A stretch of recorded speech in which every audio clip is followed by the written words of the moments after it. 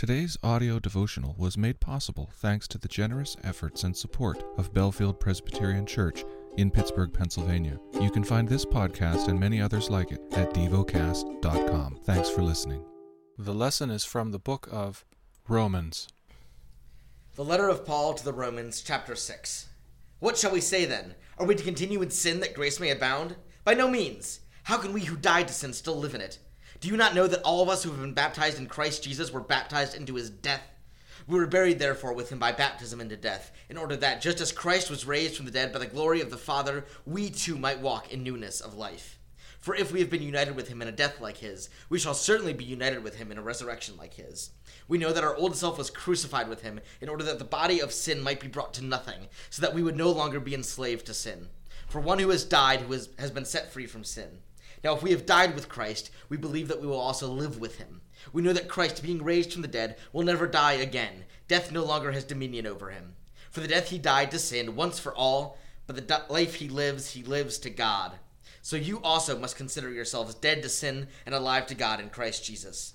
Let not sin therefore reign in your mortal body, to make you obey its passions. Do not present your members to sin as instruments for unrighteousness, but present yourselves to God as those who have been brought from death to life, and your members to God as instruments for righteousness. For sin will have no dominion over you, since you are not under law, but under grace. What then? Are we to sin because we are not under law, but under grace? By no means. Do you not know that if you present yourselves to anyone as obedient slaves, you are slaves of the one whom you obey, either of sin, which leads to death, or of obedience, which leads to righteousness? But thanks be to God that you who were once slaves of sin have become obedient from the heart to the standard of teaching to which you were committed, and, having been set free from sin, have become slaves of righteousness. I'm speaking in human terms because of your natural limitations. For just as you once presented your members as slaves to impurity and to lawlessness, leading to more lawlessness, so now present your members as slaves to righteousness, leading to sanctification. For when you were slaves of sin, you were free in regard to righteousness.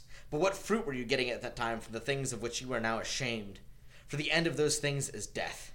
But now that you have been set free from sin and have become slaves of God, the fruit you get leads to sanctification and its end, eternal life. For the wages of sin is death, but the free gift of God is eternal life in Christ Jesus, our Lord. Meditate and dwell on what you're paying attention to in God's Word. How has it connected with your heart or mind?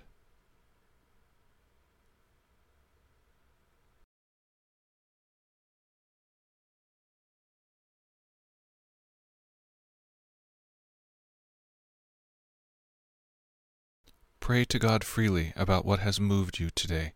Turn your thoughts to Him and enjoy His presence. We offer the following as prayer topic suggestions. For those suffering from racism. For Asia. Thank you for listening to Devocast.